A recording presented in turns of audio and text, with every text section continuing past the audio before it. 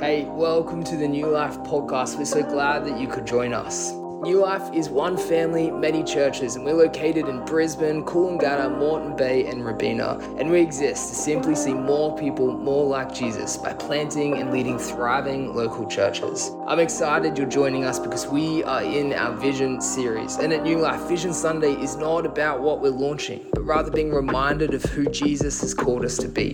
Over the next 2 weeks, we will look at what we believe are 4 key discipleship priorities that are central to what it means to see more people more like Jesus. When this happens, we believe God will usher in renewal in Australia as we outwork His plan and heart for our church. Welcome to Vision Sunday and enjoy the podcast. Would you pray with me, friends? Father, thank you that right now, though I have words prepared, the real win, Lord, is that you speak. You've got a message for each and every single one of us.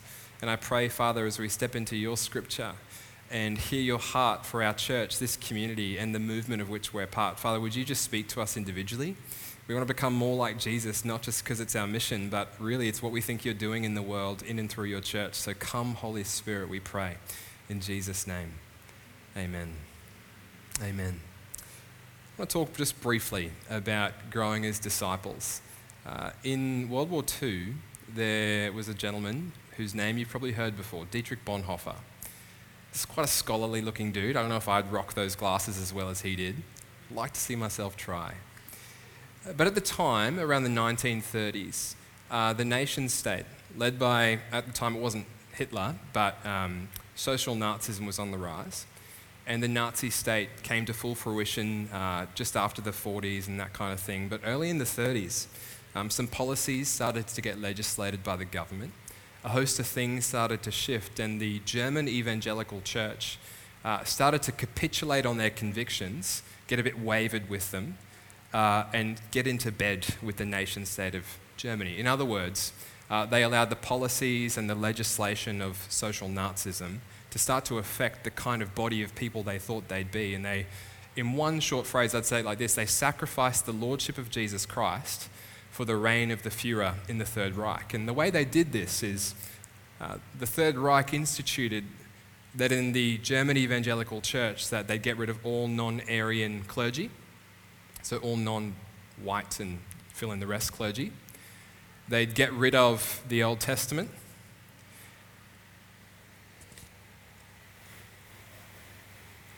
And they'd revise the liturgy to make it more German, as if God is German. In 1934, there was a synod. Lots of good things happen at synods. There was a synod, as a Uniting Church joke.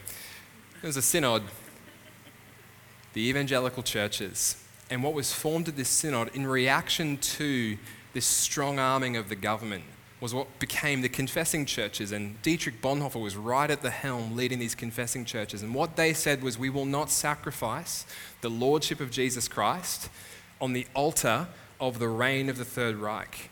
We will not make it such that our clergy would be only from an Aryan race. We would not get rid of God's inspired word, throwing off the Old Testament just for some revised version of the New Testament, as if there's 2 different gods behind both parts of Scripture. Became the confessing churches. Now later on, Dietrich Bonhoeffer, he was commissioned to start a seminary, a Bible school, a training ground. And many of you will know this story. It became a place called Finkenwald. There's actually a place on the outskirts of a particular town, Finkenwald. And he started this training ground, this seminary. And in this seminary, it was extreme. They'd wake up early for prayer. I think they'd play soccer as their like halftime sort of after lunch kind of vibe. But then they'd retreat to study scripture, always reading Psalms over one another. And a lot of onlookers looked at this camp on the outskirts of Finkenwald, and their critique was this: what a hyper-spiritual, unnecessary, superfluous group of people. And one of Bonhoeffer's friends ended up traveling over because they were curious about the fanaticism of this group. And Bonhoeffer puts them in a boat. They row across a lake, and they find themselves on a bank, and they ascend this hill. And as they reach the top of this hill, they look over at a Nazi training camp. And there you've got fighter planes landing and taking off. You've got bands of people marching, all giving hail to the Führer. And Bonhoeffer looks at that and looks back at his friend Wilhelm Niesel. And he says, You critique me for being fanatic, but there is a whole nation state rising up from young to old that's going to take over the world. This must be stronger than that. 12 people from Dietrich Bonhoeffer's seminary ended up getting arrested by the Gestapo. A number of people, Bonhoeffer himself, lost his life. And here's the question. What did he cultivate in their midst that led to such a convicted, steady, stable, in the face of persecution and pressure, people of God, because of which we look back at the church in Germany and go, actually, they remained a gospel people? And the answer's simple. It's discipleship. Bonhoeffer was convinced that he wanted to be part of and wanted to lead and take a place in a people that were committed to growing as disciples. And that kind of thing, that vision, that mission, wasn't just something that was allotted to Bonhoeffer in and through him for the sake of the seminary at Finkenwald. It's something we want to prioritize as a church. It's our third G, misspoke. We want to grow as disciples. Now the question is, how might we do that?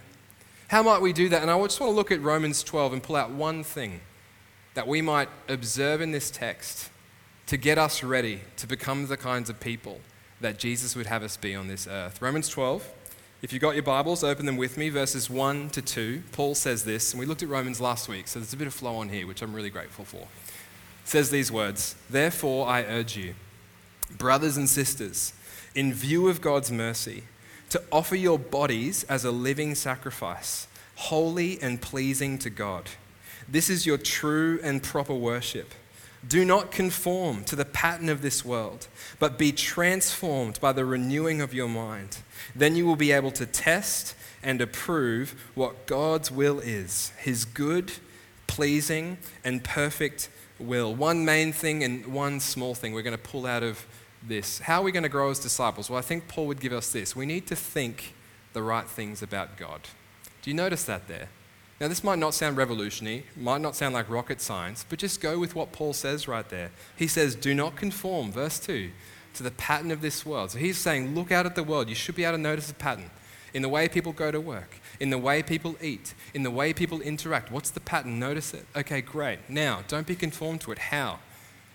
Be transformed by the renewing of your mind. The word here is metamorpho, which, if you remember those novels, and they're like next to the Goosebumps and the Captain Thunderpants novels in the library section when you're in primary school. But it's like the Metamorphosis series, and on the cover is like this human that by the end of the first page is now a horse. And you're like, oh my gosh, what's he done? He's metamorphoed. And the word here is actually reminiscent of a particular image. The image is of a cocoon or a chrysalis that slowly but surely becomes a full-fledged butterfly. And my emojis sort of tell the story behind me on the screen. This is what Paul means, that we might be transformed, all parts of us from the inside to the out, head, heart, hands, mind, body, spirit, all for the sake of being changed into the image of Jesus. What's he saying? He's saying this. He's saying the biggest issue we've got, at least when we start out thinking through transformation, is a theology one. What's your image of God? What's your understanding of what Jesus is like? Be transformed by the renewing of your mind. Get rid of that which is unhelpful and untrue and ungood about God, and restore it, refresh it with what's true about God that we find out through the scriptures. Metamorpho, be transformed by the renewing of your minds. Now, one of the objections that comes in the face of this is simply this. Well, Alex, if we strengthen our theology and we get louder about what we believe about God in any area, whatever it is, it could be the way we live our lives, it could be our picture of what he does in judgment, it could be our understanding of the cross, which we looked at on Wednesday night for our atonement lecture. If we get stronger on that, won't that become divisive? Won't that become the thing that separates us as the people of God? Surely God wouldn't have us strengthen our picture of him and our articulation of it, because what if someone disagrees? There's a beautiful heart there, which is the heart of the uniting church, that we would be always a people that major on the majors, minor on the minors. But here's the downside about that objection. It's simply this, that itself is a theology. That's a particular picture of God. That's one way to structure your mind as you look out at the divine and experience him in the scriptures. And the questions begged is this, well, do we get that picture of God in the scriptures? What is our picture of God? Where do we get it? Where does it come from? And how does it provide the home within which we navigate life and grow as disciples of Jesus? Paul would say this, what you think about God, in fact, this is me just now quoting a guy named A.W. Tozer, what comes to your mind when you think about God is the most important thing about you. It's literally game-changing, it's life-changing, it's world-transforming. Why? I love what C.S. Lewis said. He said no one could think up a crucified God. Which means, where do we get that image? We get it in the scriptures. Our theology of God, we need to get it right.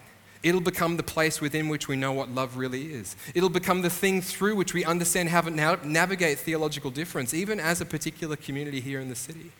Why do I say all this? I say all this because Paul's point is this: get your image of God right, and everything else will be, well, not simple, but easier. Particularly as you try and be transformed into the image of his Son. Here's the bigger thing, and I'll do it a bit quicker than I intended. We need to not just think the right things about God, but we need to do more than think the right things about God. What do I mean? I mean, have you ever had that experience where you feel like you heard something true about God or helpful for life? For example, forgive your enemies. Or, one of my favorite verses, do not be anxious about anything. And you hear that and you think, that is awesome. I really like that. But there's an experience gap between what you know to be true and what you experience in daily life. Like, this is literally the story of my teenagehood as a follower of Jesus. Go to church on a Sunday, hear a life-inspiring, changing message about how I should pursue holiness or get alone with God or increase my devotional life. Then to wake up Monday going, that was awesome, but how do I do it? Like, wouldn't it be really cool if all we needed to do to experience life transformation was plug in data or entertain a new idea about God or just experience a new notion that we see in the script? Wouldn't it be awesome if we read do not be anxious and just like that it downloaded into our lives, in through our hearts, through our minds? And I would love that. That would be so helpful. But how many of us also know that that's just not the case? That actually, I would think in the modern, literate, educated Brisbane City Church that opens the scriptures each week that we are bloated with information about God, are we not? Like we know the story, we unpack the scriptures, we have right thoughts about God, but how often do we find it to be the case that, oh, my life's not changed? The transformation Paul promises I'm not experiencing in my daily rhythms. What's the gap there? One of the most helpful thinkers I've looked at on this particular issue is a guy named James K.A. Smith. He's a philosopher from Calvin College in the States. And he writes a book called You Are What You Love. And this is just, I'm going to speak to those who, how would I say it? Those for whom this would be an issue, the people who think a bit more deeply about these things, just for a moment. He makes the case that since the Enlightenment, we've been hoodwinked to think that because we're just brains on sticks, that all we need to do is to experience change, is just plug in new information, plug in data, and you'll experience the change that's available to you. But all the great thinkers know that this is wrong. Bonhoeffer knew it was wrong, hence Finkenwald. St. Benedict knew it was wrong, hence the Benedict order and the rule of St. Benedict. Modern psychologists know that this is wrong, hence cognitive behavioral therapy.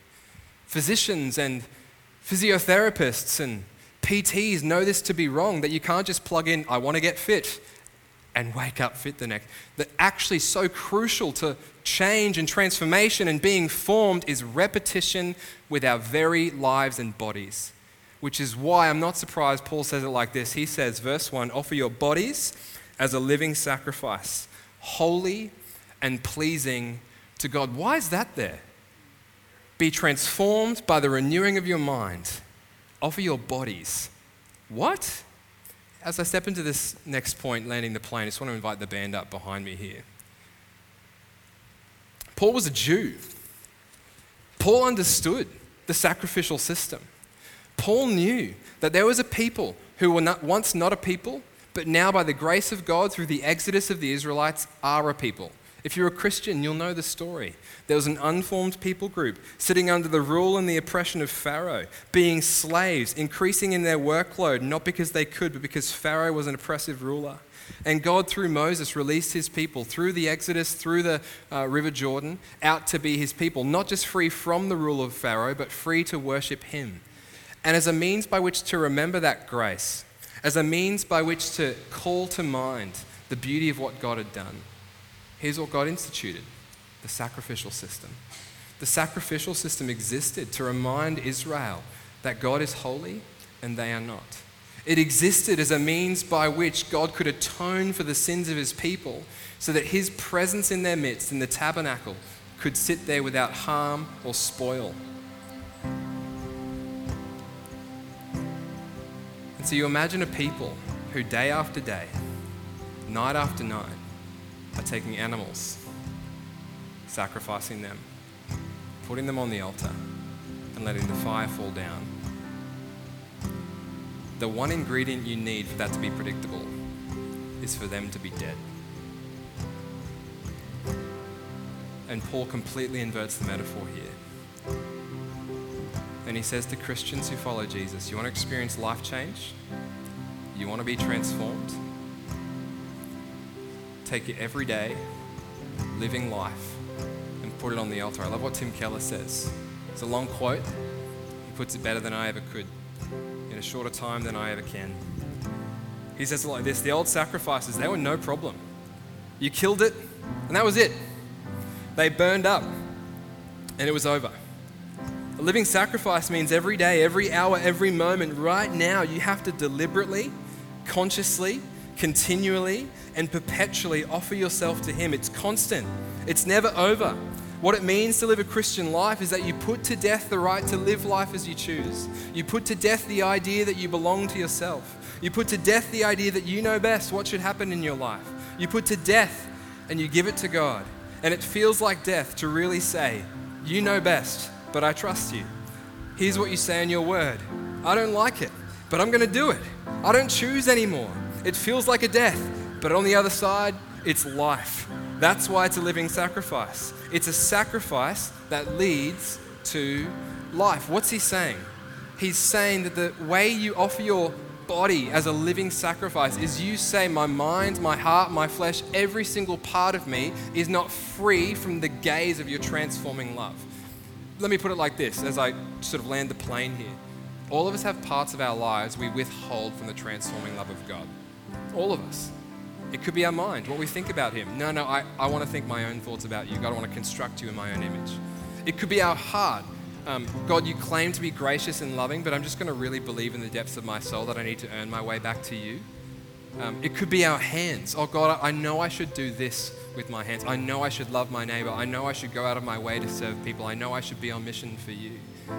Or I know that I shouldn't be visiting these websites late at night.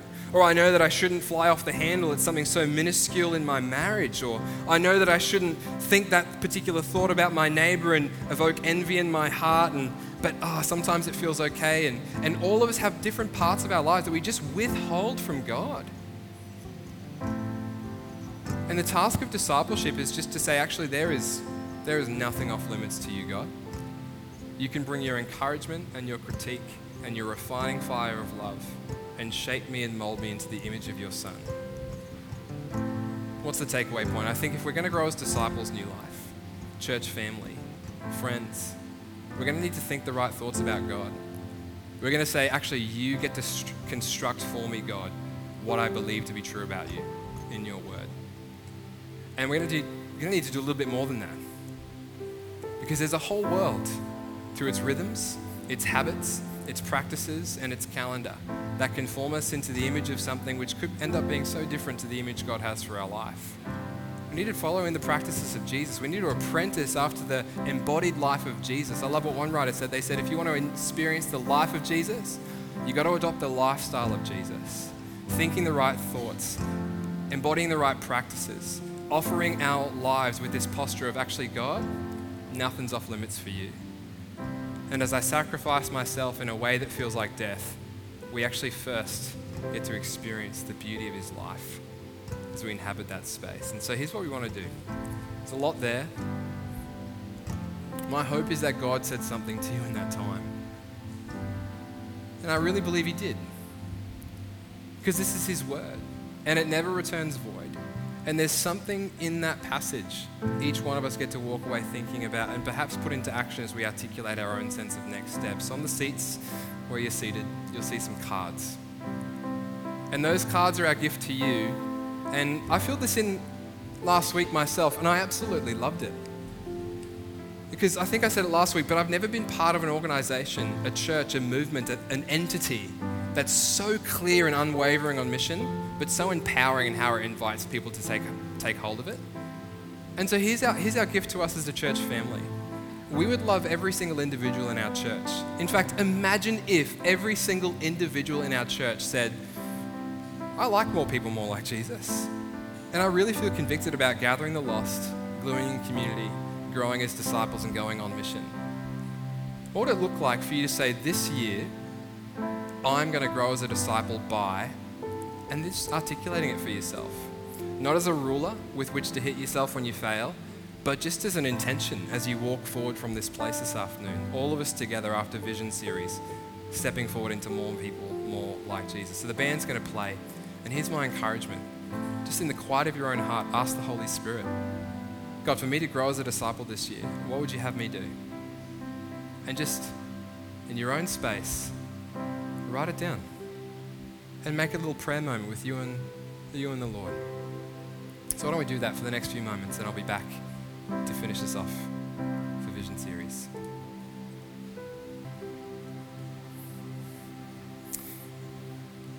The first missionary from Britain was a Protestant who ever went to China. There's a guy named Robert Morris. First missionary, Protestant, to ever go to China. And it was 1807. And the ship leaving the dock from his own country wouldn't allow him to board, and so he jumps on an American ship. And he finds himself making his way to preach the gospel in word and deed to the great Chinese empire, Robert Morris. And as he's on the ship, the captain turns to him and asks him this question. He says, Mr. Morris, do you expect to make a great impact on the Chinese empire? And he looks back at him without flinching and he says, no, sir, but God will. No, sir, but God will. In my own life, and also as I've pastored a church and conversed with other Christians, what I've discovered is that there's two equally opposite errors when it comes to thinking about mission in the Christian life.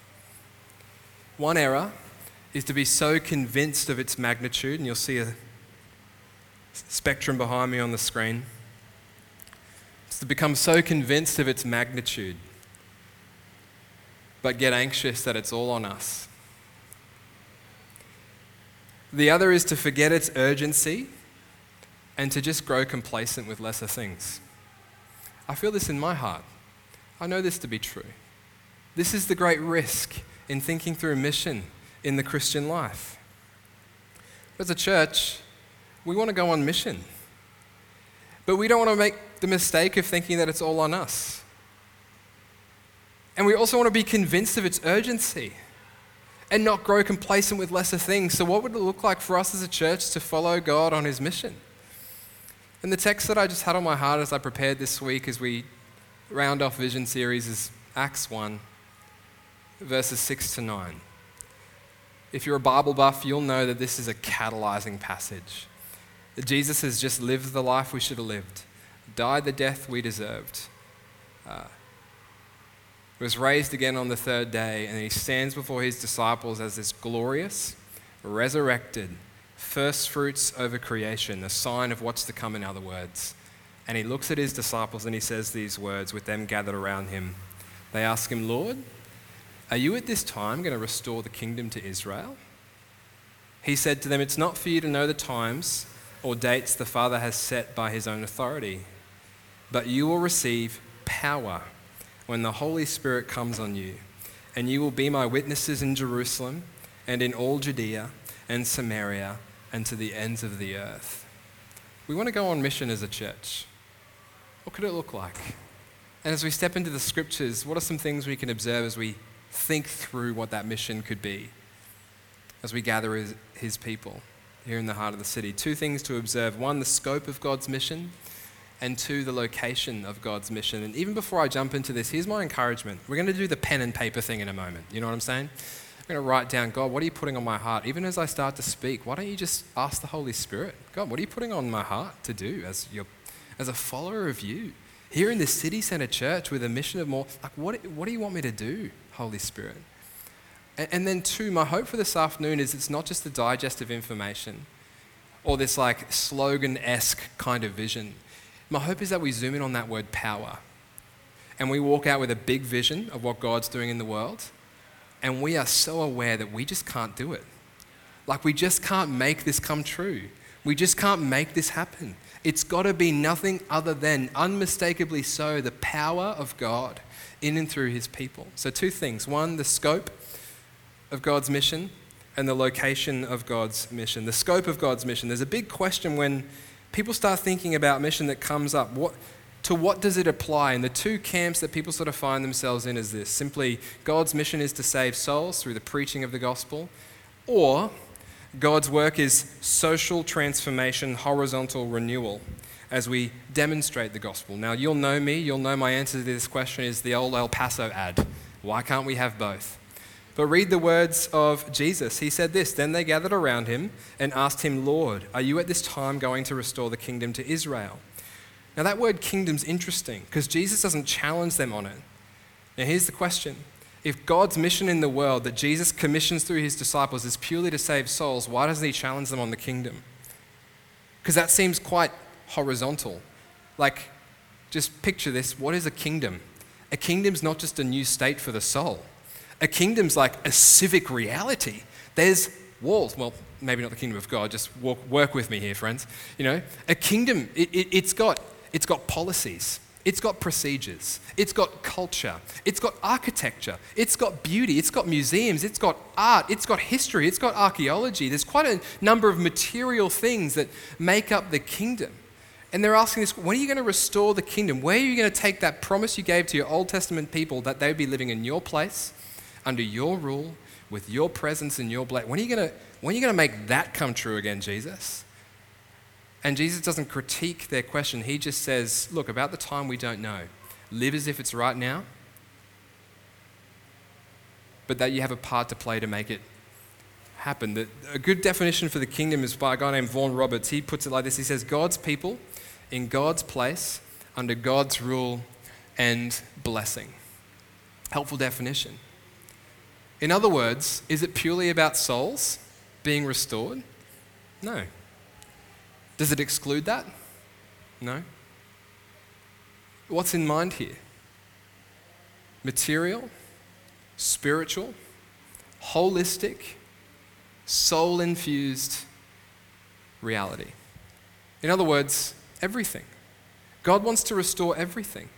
God wants to take the brokenness of the material world and the sin of every human soul and say, in Jesus, you can be forgiven, set free, and partner with me that you might be the hands, feet, and mouthpiece of me so I would see renewal in this time. But when you start to say these kinds of things, that God's kingdom is horizontal, social, material, and then at the same time vertical, about our soul's relationship with God, our heart's experience of his presence. When you start to say those things, then the next question is this, well, which is more important, right? And this is literally things that scholars debate. And one of the works that I found really helpful in thinking this through, because it just gives us marching orders for what we expect to do as we partner with God's mission, is just the work of a guy named Christopher Wright. And he'd say it like this really helpfully, that evangelism, saving souls, the preaching of the gospel, it is the ultimate thing we can do, but that doesn't mean that nothing else is as relevant. Which means as we think about God's mission in Brisbane City, God's mission in the suburbs where we gather in small groups, God's mission in our workplaces, here's what that could mean. It could mean that mission for you looks like you going out of your way to sacrificially serve your neighbor by mowing their lawn because they can't that week. But here's what would be the fault. The fault would be to say that they could figure out that somehow you think Jesus is Lord from that, right? No, you've got to marry together word and deed, gospel preaching, gospel doing. Deeds adorn the gospel, but the ultimate thing people need is relationship with God through Jesus Christ. So when we think about our mission in the world as God's doing that through the Spirit, here's what we should picture. Social renewal, change, transformation, the reforming of policies that change things for the better, and at the same time, ultimately, people being restored to a relationship with God through Jesus Christ. It's always both. It's always both. It's always both, which means the scope of God's mission, it's not just souls. It's not. But if you think that you can make a real difference in this world, then it's going to look like you preaching the gospel so people might come to a saving knowledge of Jesus Christ while you live that out with your deeds along the way. That's the scope of God's mission. That's what he wants to do in the world. It's about the renewal of all things and the resurrection of bodies. But how do we get them there? They come into a saving relationship with Jesus Christ. That's the scope of God's mission. And second, the location of God's mission. Verse 8 says this, "You will receive power when the Holy Spirit comes on you, and you will be my witnesses in Jerusalem and in all Judea and Samaria and to the ends of the earth." This passage, Acts chapter 1, verse 8, has been one of these seminal, catalytic, important passages to inspire world missions across the globe. Do you feel that with me? In Judea, Jerusalem, Judea and Samaria, and to the very ends of the earth. When the early Christians heard this, you know what it inspired? Literally the book of Acts. You know what I'm saying? Paul was commissioned to be the apostle to the Gentiles, taking the message delivered to him through Jesus Christ out to those that didn't know God. It inspired the missionary movement. You think of the Protestants in England and Ireland and the broader UK. They were commissioned, and this is a passage they'd recite to one another. Here's what we're doing, brothers and sisters. We are taking the gospel to the ends of the earth. This is the picture that God, through his people, wants to outwork through the concentric circles of a particular geography. You'll see this on the screen behind me. Jerusalem, Judea, and to the ends of the earth. And here's the really cool thing. Because it worked, guess who we are on that particular map? We're the ends of the earth. That's where we are. That's who we are. Which means we also get to play a part now in that concentric circle expanding mission. But here's the trap. The trap is that we would think to go and reach unreached people groups and take them the gospel indeed renewing mission of God, that we need to become missionaries, that we need to go overseas or become a professional Christian.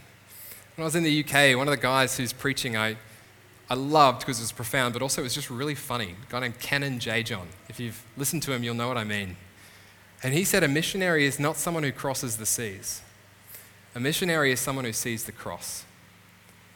That in other words, to be a missionary and receive Acts 1, verse 8 as the marching orders for the Christian life, it doesn't mean you need to book a plane ticket to go and find a tribe of people that don't yet have the scriptures or the gospel or Jesus Christ.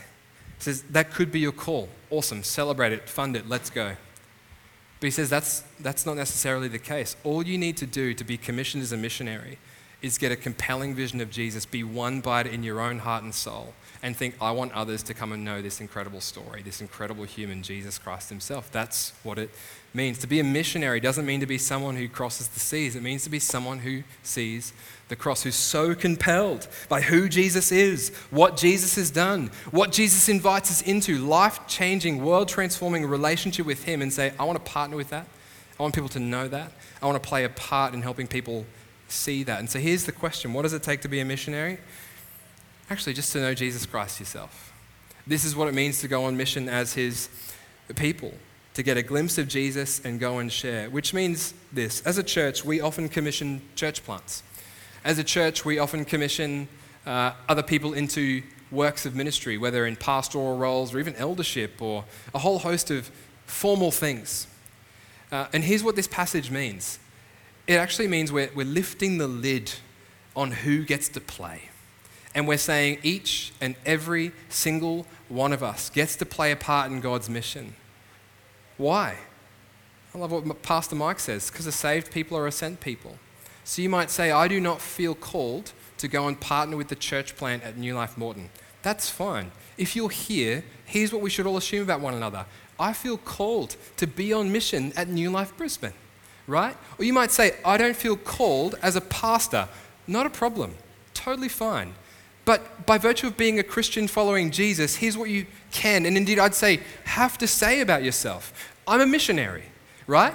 So this changes the fundamental way with which we look at life. You might say, I'm a lawyer, 9 to 5, Monday to Friday, I am grinding it out, I'm looking at law textbooks, I'm working through things, and man, work is hard, I'm a lawyer. And I'd say, that's true, but deeper than that, you're a disciple of Jesus and a sent missionary. That's just true about you, which means this: you might be a lawyer, but actually that's just how that's your role currently. What's more true about you? You're a disciple of Jesus, you're a sent missionary, which means your workplace isn't safe from the gospel in word and deed from you.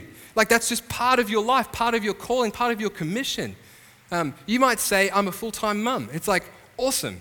That's true about you. And I would champion that. We'll resource that. We'll care for that. Incredible, exciting. But here's what's more true about you. You're a disciple of Jesus and you're a sent missionary, which means your son or your daughter or your family, they're not safe from your nudges in the direction of Christ-likeness. They're not safe from your encouragement to extend the scriptures to them. They're not safe from this loving, gentle, but stubborn refusal to let them go another day without opening the Bible with them, right? Why? Well, not because you're not a mum. You are a mum. But deeper than that, you're a disciple of Jesus and you're a sent missionary. This is what we want to do as a church. We want to grow as disciples. We want to go on mission. We want to see our workplaces, our families, our friendship circles, this church refined by the love of Jesus, the life of Jesus, and those that don't yet know him in each of our spheres of influence come to meet him, so that we look around one day and go, oh, you too? You weren't here a few months ago. What did you learn about God? Tell me your story. Oh, I'm so encouraged. What a testimony of God's goodness and God's grace. Can I invite the band up to join me? What would it look like for us to take this seriously as a church? One of the joys of pastoring New Life Brisbane is that in many ways I really think we do. There's so much awesome stuff happening. We've got meals to the homeless on our streets.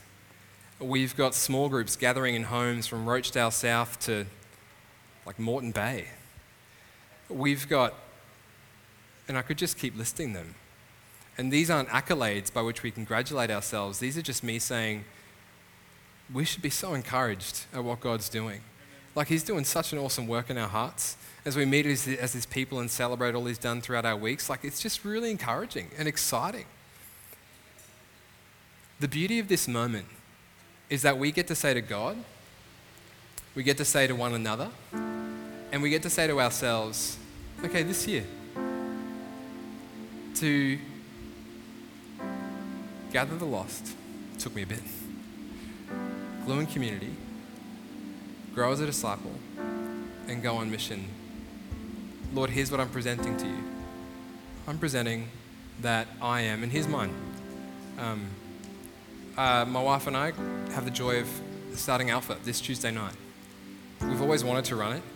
We've just always been busy with other things since we've stepped into leadership at New Life. I'm so excited to gather lost in that way this year. What is it for you? Glue in community. One of the things that's sort of wreaked havoc on the Western churches, I think, in a good way, is boundaries. Boundaries are helpful. But one of the things that's easy to do in pastoral ministry is so easily divide my time. I'm just being honest. That's a church thing. This is an Alex thing. And my wife and I have just had such beautiful conversations this year going, actually, it needs to be a bit more grey than that. Why?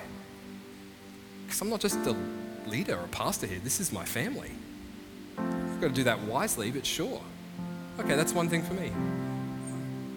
Grow as disciples. What am I doing this year? I've not figured that one out, to be honest. But I'll use this moment and go on mission. Kath and I just feel really called to open up our dinner table just that little bit more to those who don't know Jesus. What is it for you? We've got ways we centrally resource that as a church. Alpha, small groups, Catalyst, sure, awesome. Write it down. Get involved. That's exciting and encouraging. But maybe something else. So can I encourage you? What would it look like if each of us just articulated one thing as we see more people more like Jesus? Why don't we take a moment? Thanks again for listening to the New Life podcast. If that stirred something within you and you'd like prayer, or maybe you'd like to join us in the mission of seeing more people more like Jesus, you can contact us through our website, church.nu, or you can reach out through our Instagram or Facebook pages. We pray that you have a great week. Be blessed.